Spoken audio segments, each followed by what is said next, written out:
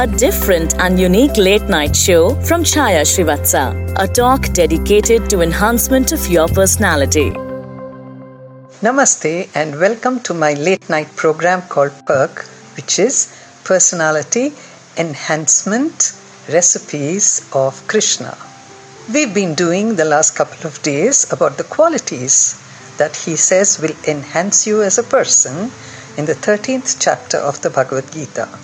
Today, we are going to talk about the next quality, which is Acharya Upasana. Acharya Upasana. What does it mean? It means serving your Guru. Let me explain what it is. We generally have a very confused idea about what is a Guru.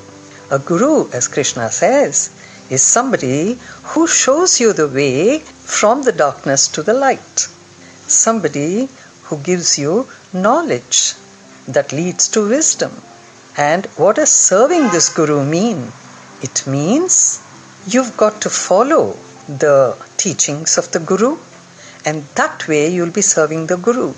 Not really doing things which you think will make the Guru's life better. No. All the Guru wants from you is to follow the teachings. And that is the way you serve your Guru. And who is this Guru? Not necessarily a spiritual person, not necessarily a religious person. A Guru can be anybody who gives you knowledge. Knowledge, as I said, which leads to wisdom. Knowledge which helps your life become better. So we can see a Guru in our parents, in our teachers, in anybody who transfers knowledge to you. So it's up to us to reach out to those Gurus who enhance our knowledge and change it to wisdom. And that's what Krishna says, Acharya Upasana. So far we have already done one line of the verse, which was Amanitvam, Adhambhitvam, Ahimsa, Kshanti, Arjavam.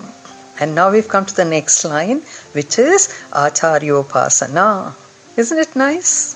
How it goes from one to another to another? We'll go to another tomorrow. Till then, bye-bye.